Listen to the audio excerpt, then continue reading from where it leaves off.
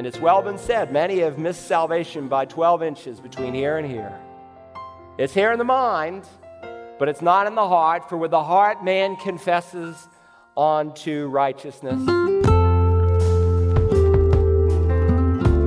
Welcome to Search the Scriptures, a daily walk through the Bible with Dr. Carl Broggi, Senior Pastor of Community Bible Church in Beaufort, South Carolina. Although we're in a study of the book of Romans chapter 3, we'll be spending a fair amount of time in chapter 2 of the book of James today. That's because Romans 3:27 tells us that salvation is by faith, while much of James chapter 2 indicates that faith without works is a dead faith. So to help shed light on this seeming paradox, Pastor Broggi picks up the thought in James 2, verse 14. James is going to ask and answer the question, what is the relationship between faith and works? What is the relationship between your creed and your conduct? What is the relationship between your belief and your behavior? An issue that Paul has already addressed, if you've been with us, in Romans chapter 2. So let's first look at dead faith. To introduce his argument, he asks some rhetorical questions that demand an answer, and we need to carefully study them. Notice question 1 in verse 14. What use is it, my brethren, if a man says he has faith, but he has no works? Underline that word says. Circle it in your mind. He's describing a confessing believer who has words without works. What use of it? And of course, the anticipated answer is no use at all. Then he asks the second question in verse 14. Can that faith save him? Essentially, he's saying, can that kind of phony faith save him? And of course, the answer is no. Now, in Greek grammar, there's two ways in which you can frame a question. One way demands a positive answer. The other structure demands a negative answer. He's using the latter here. And so by the way he frames the question, he's in essence saying, absolutely not. That kind of phony faith cannot save a man. Now, the Bible teaches that salvation is the gift of God, and that when you receive the free gift of God, which is eternal life, you become a new creation. You're regenerated by the Holy Spirit. You become a temple of the Holy Spirit. And when the Holy Spirit who works on you comes to live inside of you, everything changes. And works are produced as the byproduct of salvation. Now, of course, spiritually speaking, faith is invisible. You cannot cut my body open and say, oh, yep, there's faith right there. No, it's invisible. How do you see a person's faith? The only way James argues that you can see a person's faith is by his works, by his changed life, which brings him to a third question where he illustrates the first two questions. It's a hypothetical situation. Notice verse 15. If a brother or sister is without clothing and in need of daily food, and one of you says to them, underscore that word says. Again, he's talking about profession. And notice he's talking about a brother or a sister. He's not talking about just anyone who shows up at your front door. The illustration is of a member of the body of Christ. Now, certainly, the Scripture does not limit our compassion to Christians only, but that's where it is to start, and that's where it focuses in the New Testament. Paul will write the Galatians, and he says, so then, while we have opportunity, let us do good to all men, but especially to the household of faith, especially Christians. So when you become a member of the body of Christ, when you're born again, you begin to assume an unlimited liability for those who are members of that body. Now notice too, he says that this person does not have adequate food or clothing. He says without clothing, the word that's used in the original does not mean he's stark naked, but someone who's insufficiently clothed. The thought is he's cold due to a lack of proper clothing. And then the phrase, in need of daily food, does not indicate starvation, but someone who's hungry, someone who's without adequate food for the day. And then circle the word need in verse 15. And then in verse 16, the word necessary. James is talking about someone who needs the basics. He's not talking about someone who comes to your door and says, I need a new Cadillac or a new stereo or a new DVD. No, he's talking about the absolute essentials of life. And the Greek tense that he uses describes an ongoing, continual plight, indicating that this is a problem that's been going on. Now, that's the context of his illustration. Look at verse 16 now in its entirety. When one of you says to this person in need of food and clothing, go in peace, be warmed and filled, and yet you do not give him what is necessary for the body, what use is that? So he's saying, what use is that? The King James says, what profit is it? The Net and I think the ESV both read, what good is it? No good at all. Can that kind of faith save him? The kind of faith that is never seen in practical works? And of course the answer is no. Empty statements, pious words do not fill empty stomachs and clothe cold backs. Any declaration or profession of faith that does not result in a changed life, James is arguing, is a false declaration.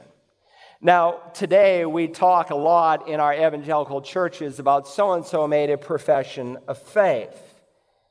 And sometimes when people come down front, how do you know if it's genuine? Well, you can only take them at their word, but the real test of genuineness is time.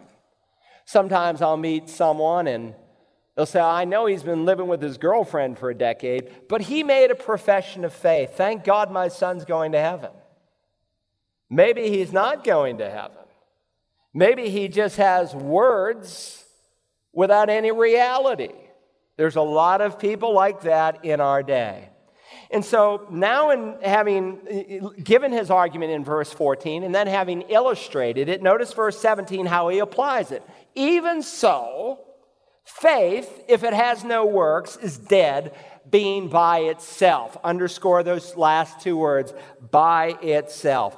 Faith by itself is nothing but words. It's nothing but a mere profession if it has not produced a changed life.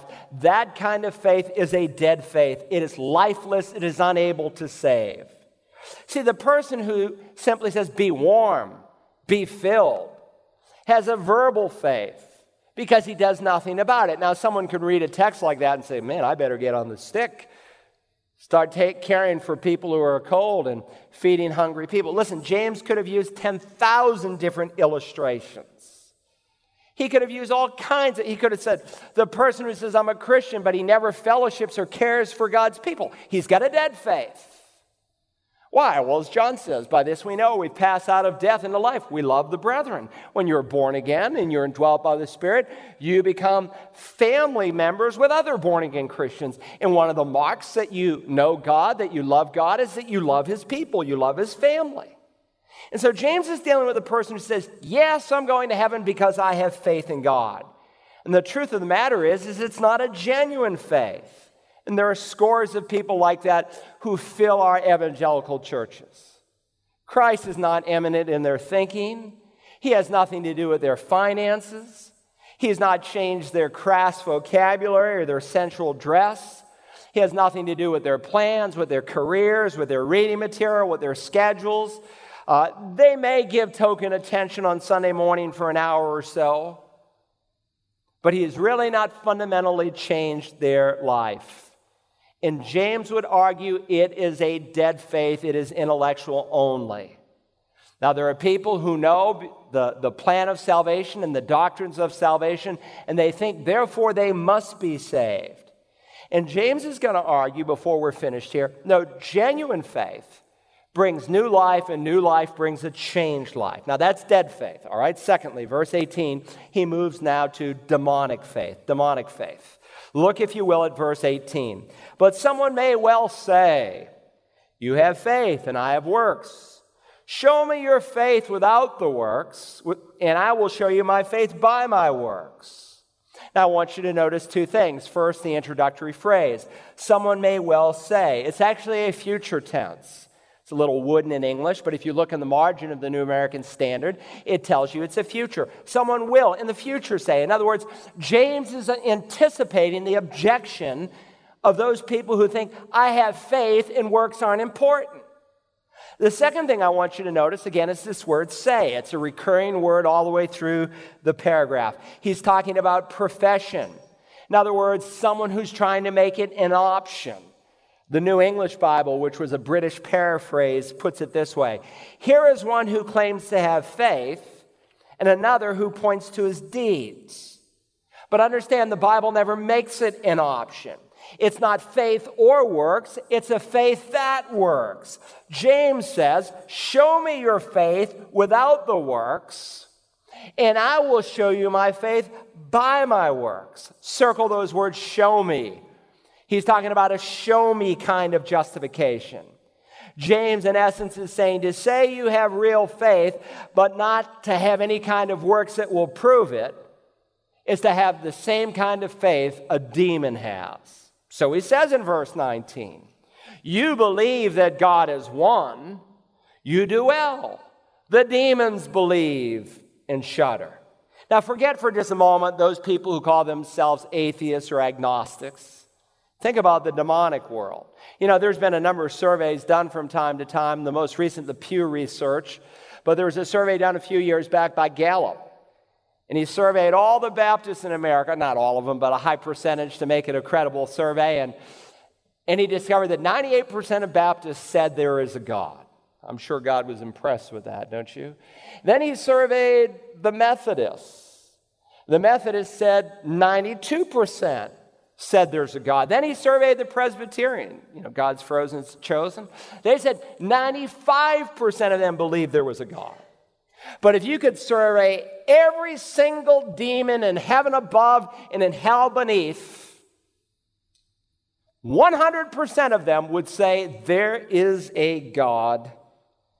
Hear, O Israel, the Lord thy God is one. That's the Shema read every Sabbath day across the world for centuries.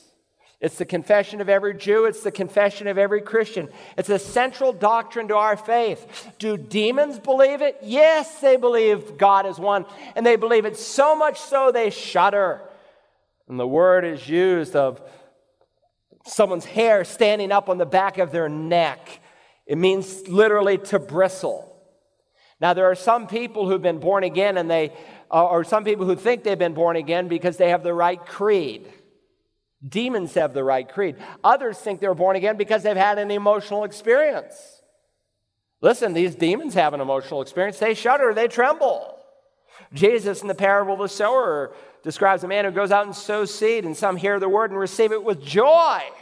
There's your emotional experience. They believe for a while here, but not here, and so they fall away. It's not real, genuine faith. It's demon faith. James wants us to understand that demons have an impeccable doctrinal statement. Donald Gray Barnhouse, that great fundamentalist preacher, been in heaven now for 50 years, he said, and I quote, there will be enough fundamentalists in hell to start a fundamentalist convention. That's a profound statement if you think about it. And it's very similar to what James is saying here. Demons can be very orthodox, and if you've ever done a study on demonology, and you read the statements they make in the New Testament, they are profoundly accurate. They believe in the triunity of God. In Matthew 8, they affirm that Jesus is God in human flesh when he says, Son of God, leave us alone. In Luke 4, they believe he's Messiah, the anointed one, the Christ, the one who would come and die for our sins. When there he says, you are the Son of God, but he rebuked them and would not allow them to speak because they knew that he was the Messiah. In Luke 8, they knew there was a literal, actual, eternal place of punishment for the wicked. And so they began to beg him not to order them to depart into the abyss. In Matthew chapter 1, Mark chapter 1, a demon correctly confesses, I know you are the Holy One of God. And in the same book, Mark 5, they affirm that he is the sovereign judge of the universe when one demon by the name of Legion, speaking on behalf of many, begged Jesus repeatedly not to send them out of the region. My friend, you can be very orthodox. You can pass an extensive theological exam and die and go straight to hell. Now, it's one thing for a person to die and go to hell because they've never heard the plan of salvation. It is quite another thing to be very orthodox in your creed and having just the same kind of faith that a demon has. It is far worse to embrace it intellectually and to even have had an emotional experience like demons who shudder, but then to have missed salvation. And it's well been said, many have missed salvation by 12 inches between here and here. It's here in the mind, but it's not in the heart. For with the heart man confesses unto righteousness. And if you can make some profession of your faith that has not shown up in your life, and you think everything's fine, the devil rejoices because he has you in his clutches. So James asks, but are you willing to recognize, you foolish fellow, that faith without works is useless? Again, he's been describing two kinds of faith. A dead faith that's without any outward evidence. It's words without action. And then a demonic faith that are words without worship. And that's not the kind of faith that will bring you into the kingdom of God. So he deals with a third kind of faith, what I'm calling a dynamic faith. Now, the paragraph that follows is very, very important. It's important that you be able to explain it. Many non-Christians will use this to say there are mistakes in the Bible. Some will ask you of this text because they're trying to put verses together. And it's a section of Scripture that Christians have often asked me, well, I'm just trying to understand this. Help me to understand it because I know there's no contradictions in the Bible. So I want you to understand this portion of Scripture. Now, let me say parenthetically, even Martin Luther had trouble with this portion of Scripture. In fact, when he read it, he thought it was so opposed to the Apostle Paul and the rest of the writers in the New Testament that he believed the book of James was not inspired. He called James for a long time a right starry epistle because he thought that since God can make no mistakes and since one writer contradicted all the other writers of the New Testament, that James must not be inspired by God. Of course, by the end of his life, he was able to reconcile the two texts, and he understood that there was no contradiction at all. So this is a very, very important paragraph because there are so many evangelical Christians today who say they are saved, but they give absolutely no evidence. Now, earlier he used a hypothetical illustration. Now he uses two real-life illustrations beginning with Abraham. Look at verse 21. Was not Abraham, our father, justified by works when he offered up Isaac, his son, on the altar? Yes, he was. You see, he says that faith was working with his works. As a result of the works, faith was perfected. And the scripture was fulfilled, which says, and Abraham believed God, and it was reckoned, it was counted to him as righteousness, and he was called the friend of God. Now, do you see the quote here in verse 23? The change of typeset, if you're using the NAS, tells you it's from the Old Testament. And if you have marginal notes and you go out into the margin at verse 23, it will tell you that it comes from Genesis 15:6. Keep that in mind. Now, look at verse 24. James concludes, you see that a man is justified by works and not by faith alone. Let me again read to you Romans 3:28, where the supposed collision takes place. For we maintain that a man is justified by faith apart from the works. Now we know better that there are no contradictions in the Bible. And we know that the best interpreter of Scripture is Scripture itself. And you cannot have hundreds of passages in the Word of God that teach that we're saved by grace through faith apart from any works. And then to try to bleed works together with faith to call that saving faith, because it is not. Romans, as I think most of you are coming to know, if you didn't know it already, it's one of the most detailed treatises in all of the Bible on the plan of salvation. So James says a man is justified by works. Paul says a man is justified by faith apart from any good works. Well, who's right? They're both right. Paul and James are not contradicting each other. They're complementing each other, and we need to understand how they complement each other. You say, well, how do you know they're not contradicting? How do you know they complement each other? For at least three reasons. Number one, in the first place, James is writing to Christian Jews. And he's not writing to counter what Paul was saying, because Paul hadn't said anything at this point. If you were with us in our New Testament survey, James was one of the earliest books in the New Testament to be written. So he's not countering anything that Paul wrote. Paul hadn't even begun his first missionary journey when this epistle is written. Secondly, if you know Acts 15, the Jerusalem Council, a council that God actually had, there's a lot of councils called by that name that God had nothing to do with, like the Council of Trent. But at the Jerusalem Council, recorded in Acts chapter 15, James, the half-brother of Christ, because Jesus, of course, had no human father. Someone asked me that after the first service. What do you mean half-brother? He's the half-brother of Christ. He's an apostle. And there at Acts 15, they reaffirm together that a man is saved by grace through faith apart from any good deeds. And James is there. He's leading the conference. In Galatians 2, James extends to Paul the right hand of fellowship, indicating they were in perfect agreement. The third reason, and perhaps the most important, is the difference in terms. Both James and Paul uses the word justify, but in two entirely different contexts with two entirely different meanings. Now remember, in every language, words take on their meaning and their context.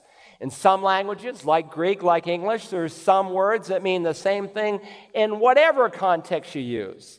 There are other words that change their meaning depending on the context. When I use the word cool, am I referring to temperature or am I referring to something that's really neat? When I use the word pool, am I referring to a carpool? Am I referring to the game of pool? What am I speaking of? Context determines. Well, please understand that Paul is using the term justification in terms of declaration, whereas James is using in his context the word justification in terms of vindication, in terms of proof. So when Paul uses the term, he's speaking of the fact that God declares us, apart from anything we've done, each and every believer to be holy and righteous in his sight. He declares them to be saints. Whereas on the other hand, James is dealing with the validation of righteousness. He's saying we justify or we prove ourselves, we prove our faith by our works. Paul is dealing with inward justification. James is dealing with outward justification. Here in our passage, Paul is dealing with the means of justification. James is dealing with the marks of justification. Paul is dealing with the root of justification. James is dealing with the fruit of justification. Paul is speaking about justification before God. James is speaking about justification before men. In the words of the Protestant reformers, we're saved by faith alone, but the faith that saves is never alone. Now, I hope you still have Romans 3. Go back there. Hold your finger. Don't lose James. We're not done. Go back to Romans 3. What I find so fascinating, if you look across the page to Romans chapter 4, James, like Paul, quote the identical passage of Scripture, but each one does it to prove something entirely different. Look at Romans 4, verse 1. We're going to study this in our next time together, God willing. What then shall we say that Abraham, our forefather, according to the flesh, has found? What did Abraham discover?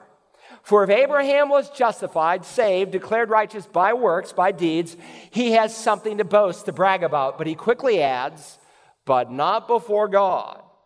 For what does the Scripture say? And notice, Abraham believed God, and it was reckoned to him as righteousness. Identical quote that we just read in James 2:23 from Genesis 15:6.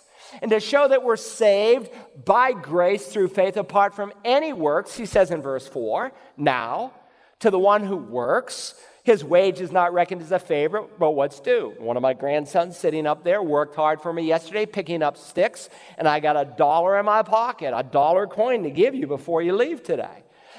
When I give him that coin, I won't say, this is a gift. He'll say, Granddaddy, I worked for that $1. You owe it to me. It's an obligation. But, verse 5, to the one who does not work, but believes in him who justifies the ungodly, his faith is reckoned, his faith is counted as righteousness. So the person God counts as righteous does not work because he sees himself as missing the mark, as being ungodly, and he simply puts his faith in God who can count him as righteous. So Paul uses Abraham to say we're not saved by works.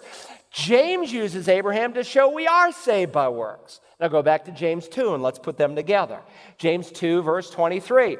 And the scripture was fulfilled, which says, and Abraham believed God, and it was reckoned to him as righteousness, and he was called the friend of God. So James wants to show us that Abraham did not have a dead faith or a demonic faith, but he had a dynamic faith. He wants to show us that he had a faith that both worked and worshiped. And critical to your understanding of this text of Scripture is to look at the order of the two Old Testament quotations, right over verse 21, there in James 2:21, right over the top of the verse, Genesis 22, all right? And then over verse 23 of James 2, write Genesis 15. If you miss the order, you'll miss the point he's making. When James looks at Abraham, and he asks here in verse 21, was not Abraham our father justified by works when he offered up Isaac, his son, on the altar? Yes, he was. When it says in Genesis 15, Abraham believed God and it was reckoned to him as righteousness, how do you know whether that was genuine faith, apart from the fact that the Bible tells us? James says, here's how you know. 40 years later, he proved he had genuine faith. That he had a faith that both worked and worshiped when he was willing to obey God and take his uniquely begotten born son Isaac, who's an illustration of Christ, and lay him there on the altar and put a knife through his body until God stopped him. So Abraham did not simply have a faith of words, he had a faith that worked and worshiped.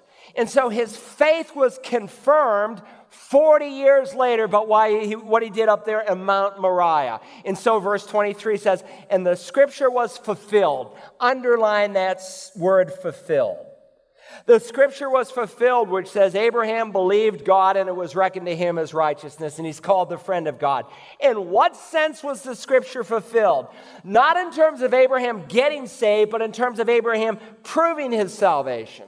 And so James, having stated what Abraham did, quotes Genesis 15, what he believed 40 years earlier, to show that he had a genuine faith. Abraham exhibited his true faith in God by being willing to sacrifice the one earthly thing that was more precious than any other earthly thing he had. And that's because he knew that God in heaven had far greater things for him than just Isaac. Is your faith real? Would you be willing to sacrifice all that you had if God called you to it? Or would you just walk away saddened, as did the rich young ruler, illustrated by Jesus in Matthew 19? This is not just a hypothetical situation. We live in times where people are increasingly being persecuted, tortured, and killed for their faith in Christ. Would we be able to pass the test if challenged to do so? To listen again to today's study entitled A Theological Collision, visit our website, searchthescriptures.org, and look up program ROM16. You can also listen to it through our Search the Scriptures app, available through the iTunes Store and Google Play Store. And, of course, you can always call Search the Scriptures at 877-787-7478 and request a CD or DVD copy. And when you contact us, please consider helping support this teaching ministry with a one-time gift or by becoming a Search the Scriptures Foundation partner. Your gifts allow us to purchase airtime on radio stations around the country and throughout the world via the Internet. Tomorrow we conclude our look at a theological collision. Join us then as we search the Scriptures.